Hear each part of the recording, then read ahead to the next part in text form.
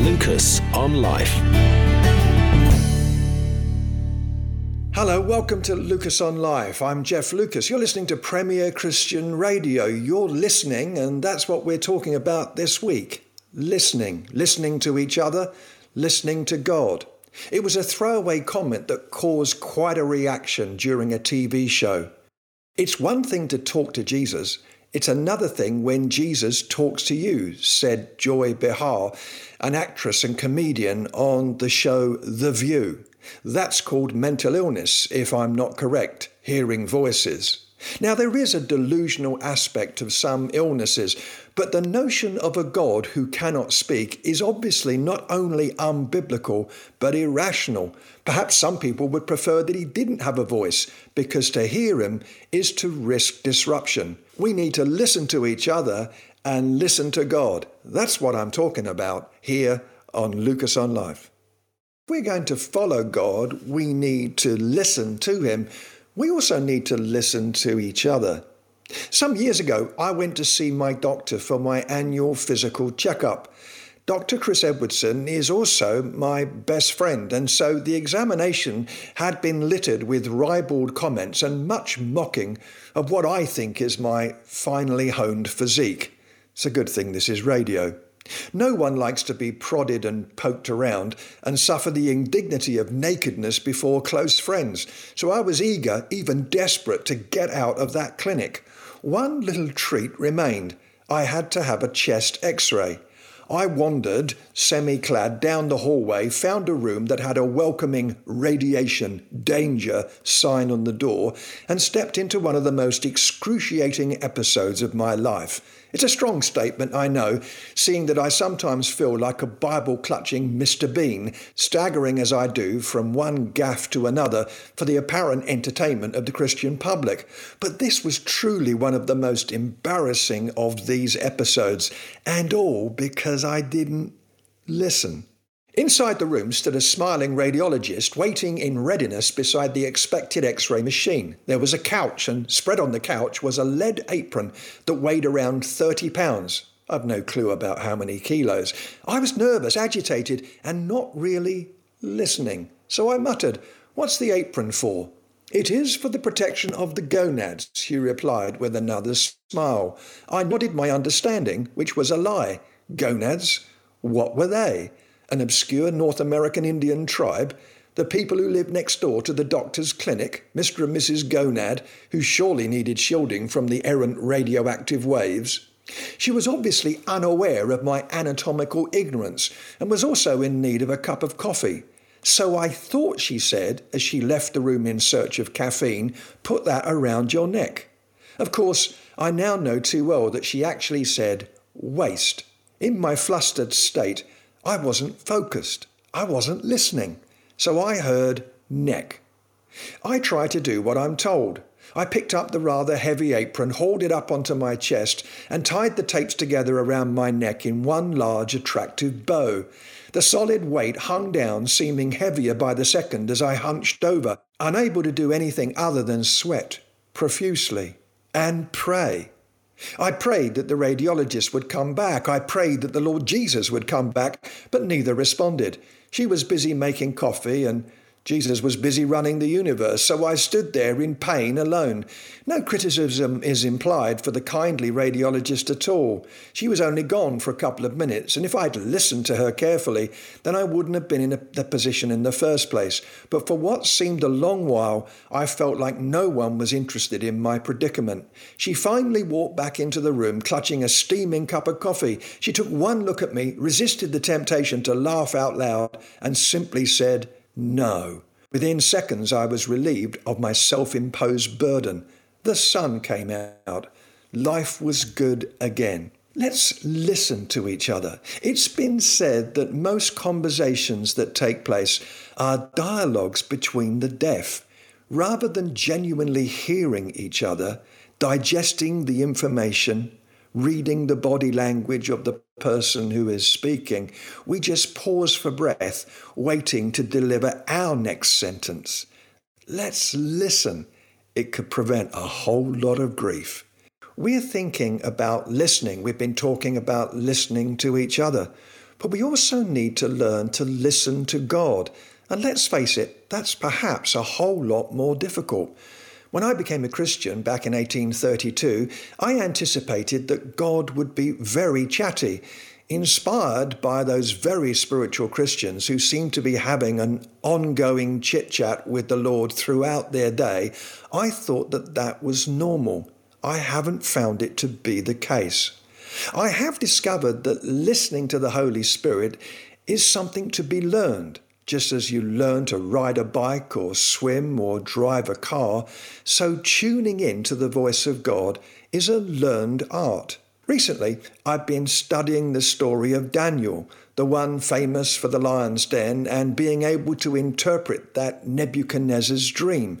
When you study the story carefully, you realize that Daniel had to learn how to interpret dreams, and by gradual steps, each revelation from God prepared him for the next one. God developed Daniel's prophetic gift. In the 2nd and 4th chapters of Daniel, he is just an interpreter of Nebuchadnezzar's dreams. But then, in Daniel chapter 7, he has a dream himself. It's a vision, a dream in the night. But then in Daniel chapter 8, he has a vision in a waking state. And then finally, in 2 great revelations, Daniel is no longer in an ecstatic state, but simply receives a download from the Lord. Some people quickly rush to say, "The Lord told me," with embarrassing, sometimes disastrous consequences. Let's realize that we need to learn to listen, assuming a posture of openness, readiness not just to hear, but also to respond. I was frustrated and angry, and I slammed the front door hard behind me, a noisy amen to what I felt had been an exasperating evening. My house group meeting was the reason for the angst. We'd spent an hour or two chatting about the supernatural and listening to God.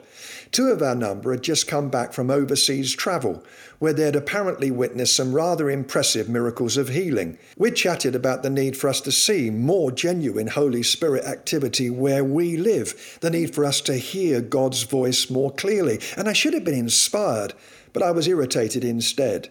I'm sure that it's rather wonderful for the Chinese church to be raising the dead, particularly if you're Chinese and you happen to be around to see the corpse involved suddenly perk up, but it's not so much fun at a distance. Frankly, being treated to a diet of distant stories about God speaking and working overtime elsewhere or in the past, it's a bit like being starving and homeless and peering longingly through the bushes at a royal garden party. You might start off merely salivating, but after a while you get a bit outraged at your own lack of cucumber sandwiches, hence my door-slamming routine that night. How come, I raged, how come God couldn't show up a bit more around here? How come he couldn't speak up a bit more to me?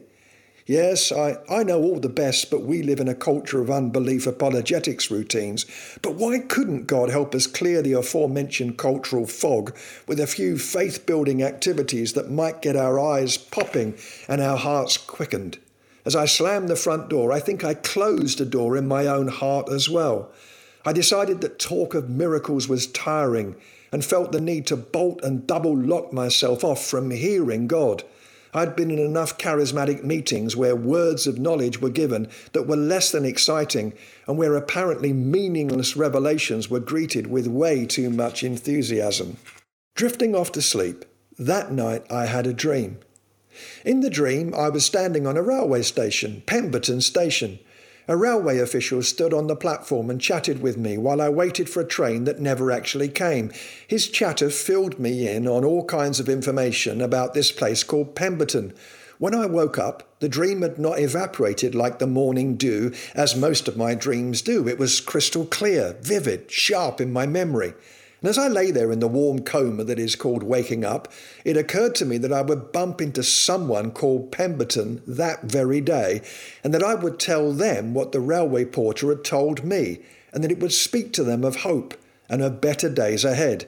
This was unusual, strange, weird, and would take a major bit of acrobatic organisation from God to make such a thing happen, especially as I had never met anyone called Pemberton before. Was I really hearing from God? I'd wanted to listen. Was it actually working? I was due to speak at Equip to Lead, a day of leadership training that would be attended by around 60 people, not exactly a cast of thousands from which to pick a Pemberton. I drove excitedly to the hall where we were due to gather, rushed in and grabbed the list of pre-registered delegates. My feather-light heart turned to lead as I scanned the list and my eyes hurried down in search of P for Pemberton. There was none present. It was like a bad taste in my mouth, yet another disappointment to compound my feeling that locked doors were good doors. If faith were to assign, I would have been pronounced dead at that moment. Apparently, I'd tried to listen, I hadn't heard. Just before the first session was due to begin, a breathless couple walked quickly up to the registration table and announced that they wanted to join the course and that they hadn't had a chance to pre-register. Would it be okay? I smiled my agreement, asked for their names, and almost fell over when they responded. They were Mr. and Mrs. Pemberton. I think I said something giftedly stupid like, "Nice to meet you. I was on your station all last night," but then asked if I could talk to them in the break. I couldn't believe it. Suddenly belief was believable again. I got to tell them about my dream, which they said made good sense, but I asked them to think on it, share it with whoever they wanted to, because I do believe in personal prophecy, but not private prophecy. We laughed and cried some together, and they telephoned me a few weeks later to say yes, they had thought, prayed, and shared the word I gave them with trusted friends, and they did feel that God had clearly spoken. Lest this chapter end with everyone living happily ever after, with John Wayne riding over the sunset-kissed hill on a grinning horse, let me give you a little postscript for your prayers. A prophetic word is not a sick note from God that excuses and exempts us from trial. The Pembertons faced health challenges. Recently, Mr. Pemberton passed away.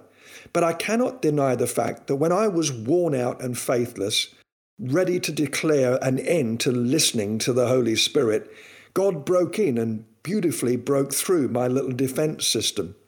I do crave a little more quality control among those who announce that they have heard from God. But let's allow him to speak. One last postscript. Just a few weeks ago, during this COVID pandemic, I shared that story. There were 50 or 60 people listening live. Among them, remarkably, years after this happened, back in 2003, so 17 years on, one of my listeners that day was Mrs. Pemberton. See you next time. Lucas on Life.